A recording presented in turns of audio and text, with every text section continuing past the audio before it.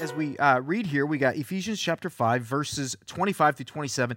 It says this: Husbands, love your wives as Christ loved the church and gave himself up for her, that he might sanctify her, having cleansed her by the washing of water with the word, so that he might present the church to himself in splendor, without spot or wrinkle or any such thing, that she might be holy and without blemish.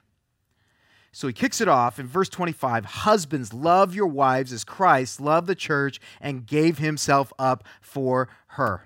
So what's so important here is when we understand biblical marriage, the primary goal of biblical marriage, just putting it into context here, it's not this social status and stability move like it was in ancient culture. It's not even primarily a romantic and emotional happiness that we have to have, as our culture today preaches and places so much emphasis on. We see that husbands are told here to what? To love their wives as Jesus loved the church.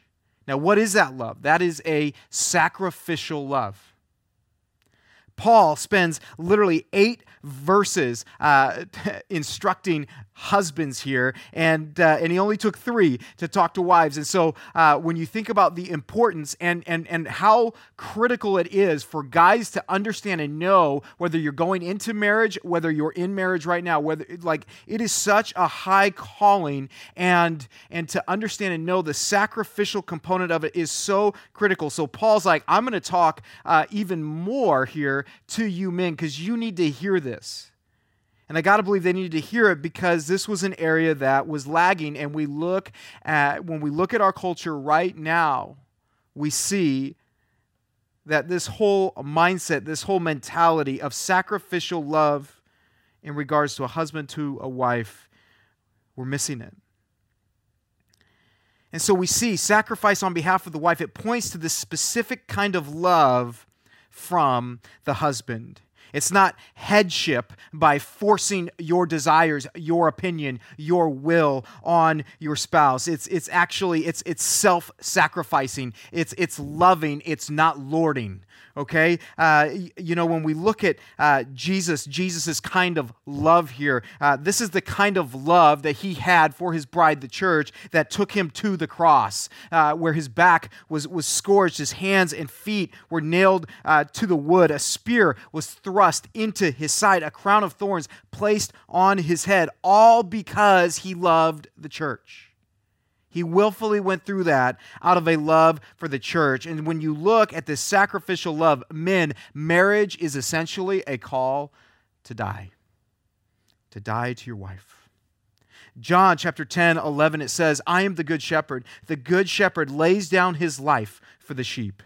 And in Ephesians 5:2, which we looked at a few weeks ago, it says, and walk in love as Christ loved us and gave himself up for us, a fragrant offering and sacrifice to God. So Christ gave himself for the church, so the husband gives himself for his wife.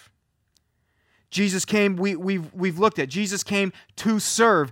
We've talked the last couple weeks about him literally at the dining table, getting down and washing his disciples' feet and bringing this whole new way of headship, of leadership, this whole model and understanding of what authority even looks like, and turning it upside down, and how he sacrificially served those that were under him, essentially. Dying to self, and when we look at this, like dying to self, it may involve, for you husbands, it may involve sacrificing your schedule. It may even mean sacrificing your ambitions. See, when we even look at the Old Testament, Jacob loved Rachel so much that he worked sacrificially 14 years to win her. 14 years. Some of you, it's like been 2 months, and you're like, come on. Like 14 years he worked to have that relationship with her. And when you think about just even sacrificing, whether it's ambitions or just will or desires or just different things, and you think about sacrificing that on behalf of your spouse. It's funny. I was reminded of early on in our marriage, and even before we were married, just how willing I was to do that. I remember at one point I said, "Honey," and my wife was living in Cleveland, Ohio at the time, and I was in the Spokane, Washington area. And I remember I told her when we were engaged, "If you want to live in Ohio, I will move to Ohio for you." And I remember saying that, and she didn't, but I remember saying that, and I was thinking about that this week, and I was thinking about how so often we in marriage go through this honeymoon phase where we're like, we've read the marriage books, we look at what it says here biblically, and as guys, as husbands, we want to emulate that. Whatever you want, honey, I want to sacrifice to you. I want to sacrificially lead all these things, but then 1 year, 2 year, 3 year, 4 year, 5 year, and all of a sudden, those feelings aren't there or as strong, and now it takes work, it takes daily choices, decisions, and you find yourself starting to lag in things that were so easy. And when I look at this sacrificial love that Christ has demonstrated for us and what we're called to emulate, I am so thankful that there never even was this honeymoon phase in how He's looked at me. It's been the same. He's loved me unconditionally this whole time. And when you look at how He loved all of us, He then in turn says, you need to love this way. And it means giving yourself away for the good of your bride. It's a call to take the initiative. If you're a husband, I want to encourage you to take the initiative in sacrificially loving your wife. It's active. It's activated. It's not this thing that you turn on and off. It's active. It's a daily choice and decision that you make to serve your wife and model and reflect Jesus. When you even look at just the love chapter in the Bible, 1 Corinthians chapter 13, I'll read a little bit here. In 1 Corinthians 13, 4-8, it says, "Love is patient and kind. Love does not envy or boast. It is not arrogant or rude. It does not insist on its own way." That's huge. It is not irritable or resentful. It does not rejoice at wrongdoing, but rejoices with the truth. Love bears all things, believes all things, hopes all things, endures all things. In the beginning of verse 8, it says, "And love never ends." See, that's the love that it's talking about. It's different. And you think about these things, you think about, man, like this calling where I, as a husband, am called to love her like Christ loved the church. Like, how in the world do I do that, right? Like, no human has the capacity to love as Christ has loved the church. Like, how in the world will we do that? But here's what's so awesome. You know, the theme of Ephesians essentially is what? Being in Christ, like in Christ, the new creation, the establishment of what it looks like to be a Jesus follower and the new nature that you are given. And one of the things that is so incredible when we talk about it, and as we've gone through it, it's you are different than you were before. Who you are with Christ is 100% different than who you were before that. And we look at what were we given? Well, we are given Christ's nature within us, but we also have been given the Holy Spirit within us. And so God provides a way when He asks us to love as Christ loved the church. He's already provided the way for us to be able to do this. He's already given us and equipped us with whatever we need to be able to love that way. So you need to understand it's really easy to look at that and just go, that's not possible. I can't do that. But by the authority of Scripture, being in Christ, I have the Holy Spirit in me. And He says, now you have this new nature. You are now in Christ. So you can love like this. You can love like that. God provided a way for us to love as He loves. Romans 5:5, it says, "And hope does not put us to shame because God's love has been poured into our hearts through the Holy Spirit who has been given to us." So did you see that? God's love has been poured into our hearts through the Holy Spirit who has been given to us. 1 Thessalonians 4:9, it says, "Now concerning brotherly love, you have no need for anyone to write to you, for you yourselves have been taught by God to love one another." So you have been taught by God to love one another, so you know what it looks like, and you have been equipped. You have been given the Holy Spirit. And so this is just one of the truths in Scripture and in your relationship with God. If you are a Jesus follower, whatever He calls and tells you to do, He has already equipped you and prepared you to be able to walk through it and to do it. When you go, oh, there's just no way, this is impossible, and God's laying this on my heart, He's telling me to do this, and this is a big deal. I mean, you think about how hard it is to sacrificially love your wife, if you are married, as Christ loved the church. That is a huge thing. But I tell you what, throughout Scripture, He never, ever asks anyone to do, and He'll never ask you to do anything that He hasn't already prepared or equipped you for. The problem is, for most of us, we don't take that first step of faith. And you know what? For those of you that maybe have never embraced loving someone like this, you've never even approached your wife, your spouse in this way, this is going to take faith. It's going to take faith because you've never experienced it. You've never loved this way. And so we look at this and it says Jesus' love for His church not only was sacrificial, but it was graciously sacrificial. Now, this is really important for us to understand and know. Not only was it a sacrificial love, but it was filled with grace. Okay? Romans 5:7-8, it says this, "For one will scarcely die for a righteous person, though perhaps for a good person one would dare even to die. But God shows His love for us in that while we were still sinners, Christ died for us." Okay, now why is that so important? Like He sacrificed, he literally sacrificed His life not for the lovely or the worthy or the deserving, but for the unlovely, the unworthy, and the undeserving. Okay, that's who He went to the cross for. So when He went to the cross, before He went to the cross, remember what He said. Is there any other way? Okay, like He didn't go for all these people that He was just like, oh my goodness, yeah, they get it, they understand, they love me so much. I'm honored to go for these incredible people. Take me to the cross. No, if you don't remember, He's like, is there any other way? Right? Is there any other way? Because these people despised Him, they rejected Him, they wanted nothing to do with Him. Even His closest companions didn't know who He really was, and they abandoned Him. And so there He is. Is there any other way? But what we also see is that He still went to the cross, didn't He?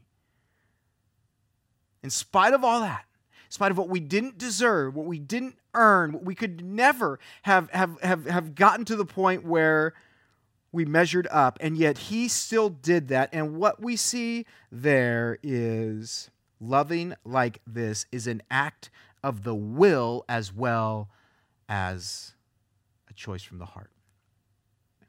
There is an act of the will where you have to make a decision that your heart may not feel like doing. You have to take that step forward out of obedience to God, because that's what Jesus did. See, here's what's so interesting. The world's love, when we look at the world's love is always object-oriented.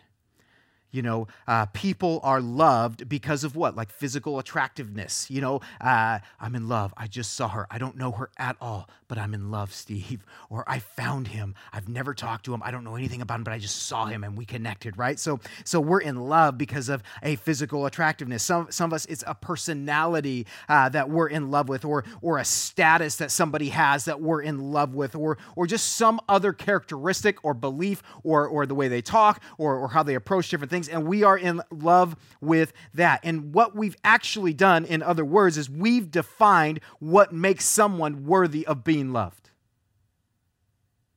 See, we've actually defined now who has earned the right to receive my love.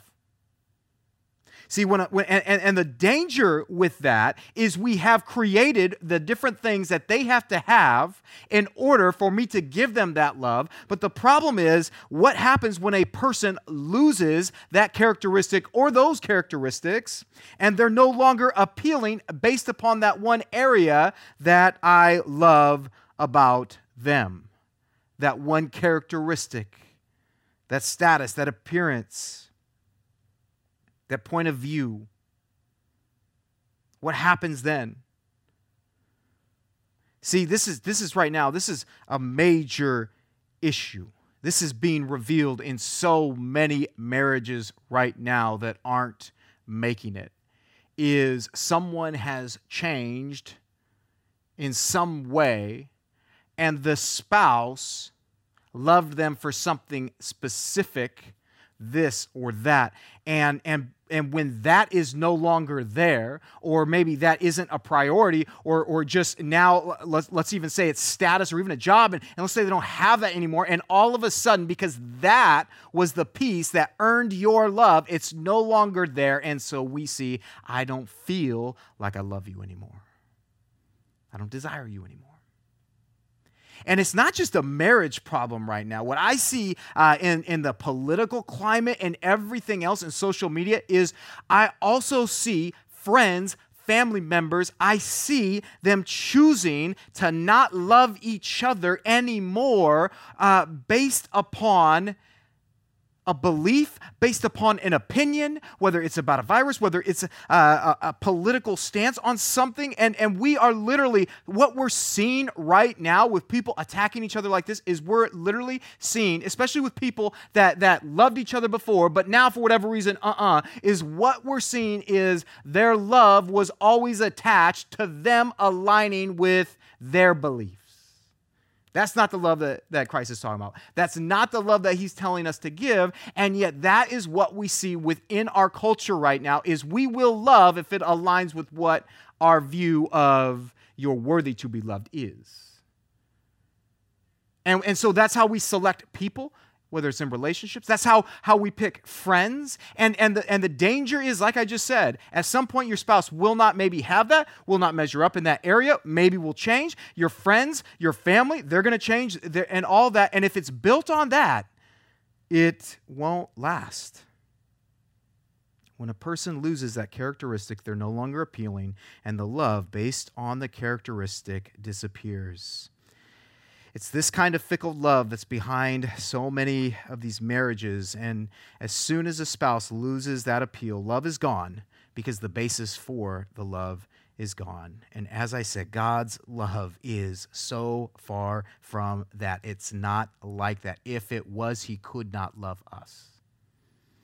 Loving with Christ kind of love is not based on the attractiveness of the one love, but it's on God's command. Amen? 1 John 3:23, it says this, and this is his commandment, that we believe in the name of his Son, Jesus Christ, and love one another just as he has commanded us.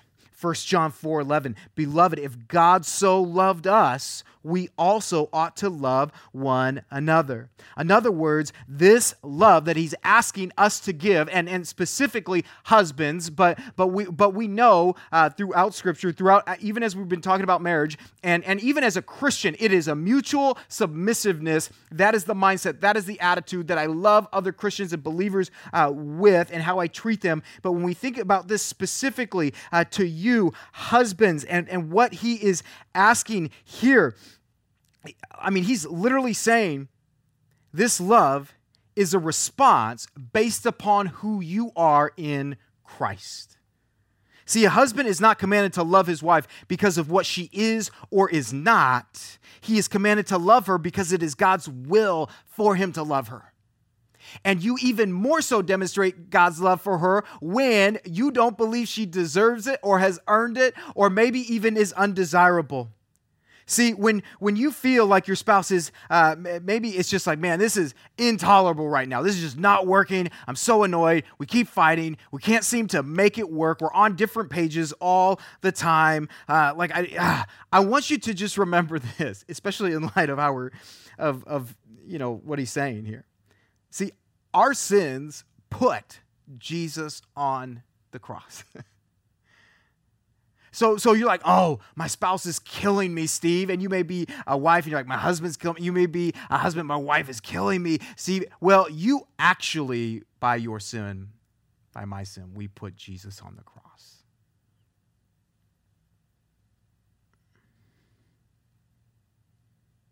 And yet, what did he do? He forgave us. Jesus saw our sin. He saw it. As he went to the cross, he saw it. You didn't hide from him. He knew this was going to happen in your life. He knew this was going to be your story. He knew these were going to be your decisions. He knew that this is what you had done. He knew that you didn't deserve it or earn it, and that you were going to do all these things and say all these things. He knew all of that, and yet he willingly covered it on the cross. And he says, husbands, you love like that. See, and here's what's crazy. Like, Jesus went beyond the grave out of a love for his bride. He didn't just love to the point of sacrificial death, but he resurrected out of love for his bride. Incredible. In 26 and 27, it said that he might sanctify her, having cleansed her by the washing of water with the word, so that he might present the church to himself in splendor, without spot or wrinkle or any such thing, that she might be holy and without blemish. So the husband's love will also be, as we see here, a sanctifying love. Now, when you see the word sanctify, that means to set apart. Okay, as we looked at last week, in marriage, the husband and wife are set apart to belong to each other. Okay, so they're set apart. The husband belongs to the wife belongs to the husband. And when we think about how God has set us apart, this incredible work here, right? Like Christ and the church, his bride, how he's literally set her apart for himself. Well, how did he do that? Well, this setting apart, it required a cleansing that Jesus achieved for the church in his death, an act pictured as a washing that we just read. Now, some take this section of Scripture here, and they take this as ongoing sanctification, right? The process of becoming more like God, or they look at this and they go, no, this is positional sanctification, what it's talking about here. Now, here's what's important for us to understand, because sometimes we get so caught up in that we don't understand that we need both. And this actually reflects both, because positionally we see this reality, and Paul reinforces the idea of the cleansing that had to happen for the forgiveness of our sins. But there's also what? The process of sanctification in our lives that we have to lead, that we have to cultivate, that we have to love out of. And so what's beautiful about this is you see both of these alive and well in this passage. And so Paul, he reinforces this whole idea of cleansing with the image of a bath. And what we see here is this marriage imagery. And we see it in Ezekiel 16 and we understand and know from Jewish history that there was this prenuptial bath in Jewish customs that Paul knew about, that was very common imagery, that they would bathe right before the wedding, and they would be presented in that moment. We know from history in ancient Greece, a bride-to-be would be taken down to a river to be bathed and ceremonially cleansed from every defilement of her past life, so that she symbolically would be presented to her husband without any physical or emotional, blemish or anything. And so whatever had been in her life before, it was now symbolically, she was purified, and she would enter the marriage with all her past, whatever issues, they were washed away. And so as he's talking about this positionally, the church is already sanctified through the person work of Jesus Christ on the cross. And then practically, she is being set apart day by day. So Christ cleanses his bride spiritually through the word of the gospel. We see in John 15:3, it says, already you are clean because of the word that I have spoken to you. John 17:17, he says, sanctify them in the truth. Your word is truth. So he's talking about this sanctification process, this setting aside that he has for his bride to belong to him. And it's through the gospel that it has happened. It's through what Jesus has done on the cross. And then we see, because the gospel is active, it's alive, it's the word of God that is moving and speaking. And so we see this continual nature that we need to have with it. And Paul emphasizes this spiritual cleansing that takes place as well. In 1 Corinthians 6:11, it says, "And such were some of you, but you were washed, you were sanctified, you were justified in the name of the Lord Jesus Christ and by the Spirit of our God." So just as Jesus' blood cleanses us once for all from the guilt and penalty of sin, so the word of God cleanses continually to keep us from the destruction and the distraction of sin. And sin is anything that's in opposition to God. So when we look at this and we look at, man, like, so, he set aside his bride, he died on the cross, like all these things. And through his word, like, we see that process of continual sanctification. How does this apply for husbands? What is he saying? Well, the love of the husband for his wife ought to be cleansing her and him, so that both are becoming more like Christ. A husband should love his bride in a way that helps her grow in likeness to Jesus.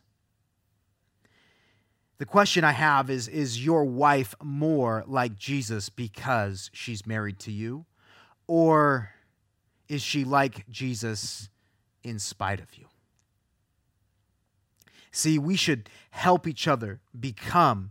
We read here in these verses, we read about this future, right? So that in 27 here, let me just read this. "So that he might present the church to himself in splendor, without spot or wrinkle or any such thing, that she might be holy and without blemish." So he's looking forward here, and what he's saying in our purpose and our pursuit and how we love, and he's looking forward to this time. And so what we see there is something that we're supposed to be looking towards, that we're supposed to be moving towards, and really it's our future glory selves, right? When we're presented, like it says, they're spotless, without blemish before God. And the only way that's happened, the only way we've been declared righteous is what? Through Jesus Christ.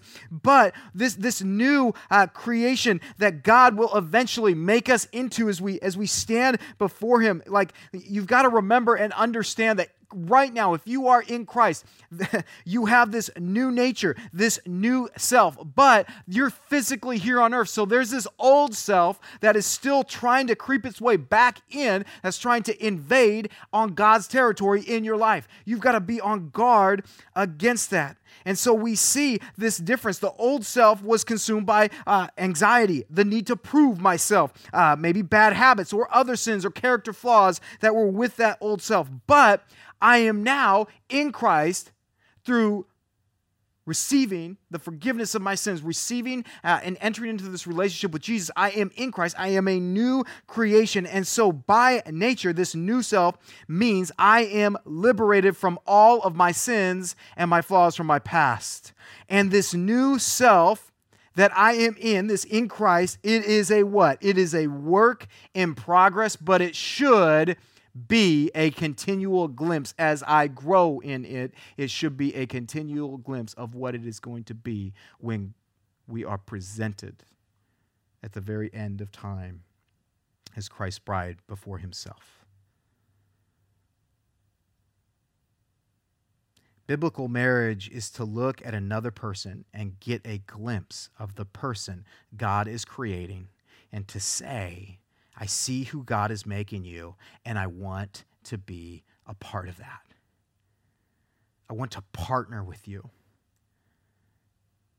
I want to partner with you and God in the journey that you are taking to his throne. See, each spouse should see the great thing that Jesus is doing in the life of their mate through the gospel. They should be able to see that. Each spouse should see that, and then they should ask themselves, whether you're the husband or the wife, you should be asking, how am I being used as a vehicle to help my spouse get to that place before God? And that's a question I was even wrestling through this week. And how can I be used by God to help, whether it's lead, whether that's enable, empower, whether it's submission, or whatever that looks like, to help my spouse move forward like that. I need to be a vehicle, and it's not to be a vehicle so that she or he becomes what I want them to be. Right? Like sometimes as a wife, I am doing this so that my husband, he will become what I want him to be. And as a husband, and particular here as we're talking to husbands, you sometimes may do things so that it gets your spouse to be what you want them to be. This is the opposite of that. This is loving them sacrificially in such a way that you're helping them become all that God has designed them to be.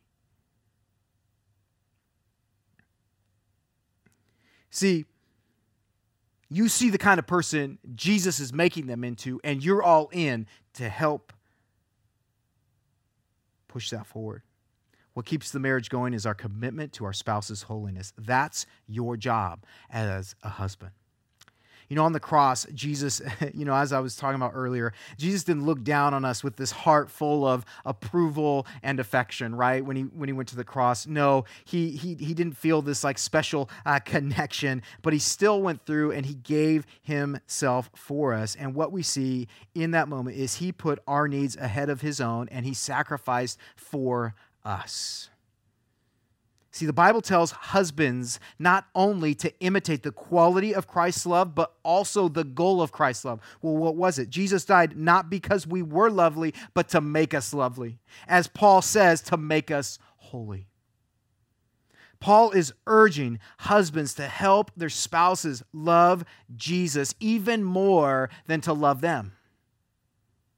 What a powerful thing. Only if I love Jesus more then I love my wife, will I be able to serve her needs ahead of my own. He's got to be my reason.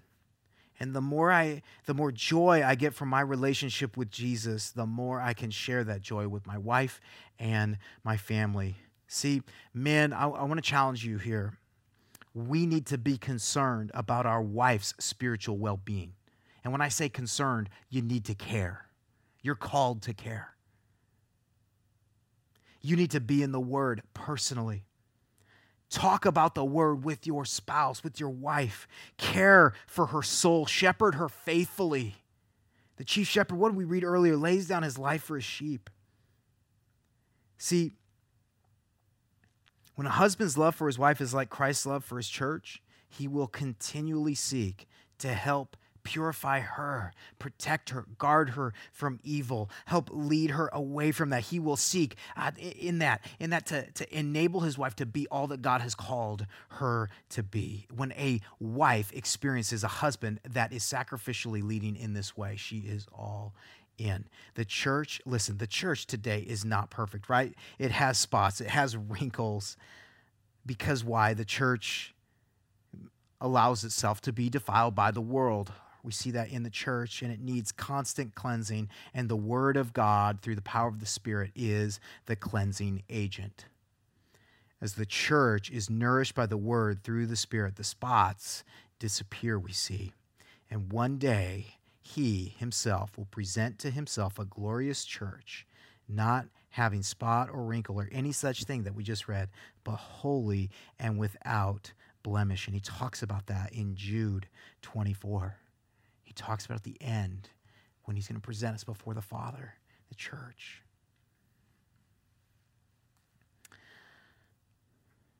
But I'm reminded of what Paul tells the Christians in Philippi. In Philippians 1:6, it says this. And I am sure of this, that he who began a good work in you will bring it to completion at the day of Jesus Christ. I love that. He will bring the work to completion.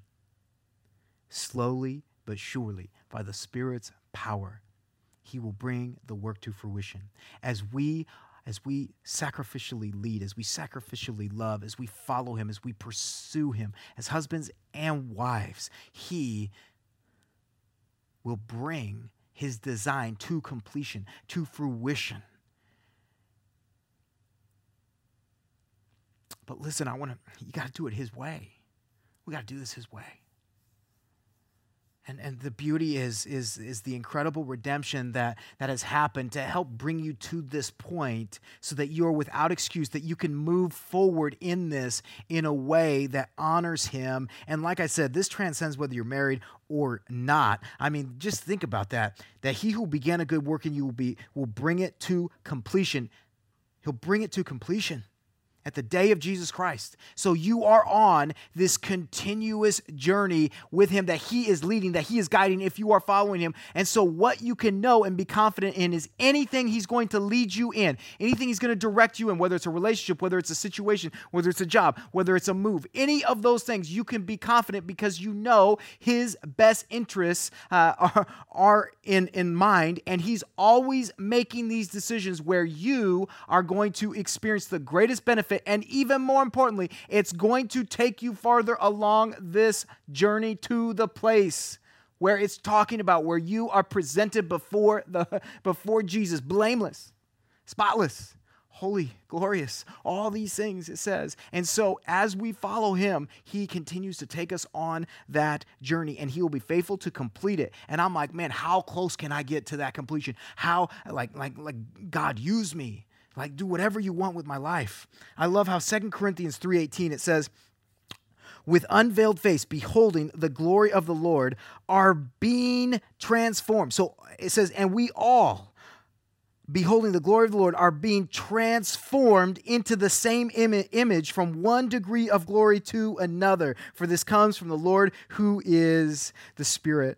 So Jesus has this vision of our future glory, and everything he does in our lives moves us towards that goal. And that excites me, not only individually as a Jesus follower, but also in my marriage. Because, man, I want my marriage to be a picture of the gospel. I want to love my wife more effectively. I want to serve her. I want to try and model this to the best of my ability, and I want it to be the end of my ability because I know that I am limited, and the only way that we can sacrificially love as Christ is through his power, through being in Christ, through the Holy Spirit. So I want to ask you this. Men, if you are married, is the car you're driving headed in that direction? If you're not married, is your car headed in that direction? If you're a lady right now in a marriage, is that car headed in the right direction? Or if you're single, is it headed in that direction? Because I'll say this too, if you're single, that direction that you're going, you are going to attract other people headed in that same direction. And when you think about this role and this calling that we are all in, that we are going and in that direction, to where he could say he's presenting us, this church, before himself in its completion. And as we think about going in that direction, like there is no middle ground. There's either I'm headed in that direction or I'm not. And I want to challenge us all. Let's go in that direction. And if you are a husband right now, sacrificially love your bride. Sacrificially love her. And if you go, Steve, I can't, then look to the cross. And remember whose sins put Jesus on that cross. And let's just pray. If you say, oh, my marriage is gone, let's pray. Let's see what God can do. But let's change how we view this. And let's change how we lead and how we love. Amen? God bless you. Let me pray.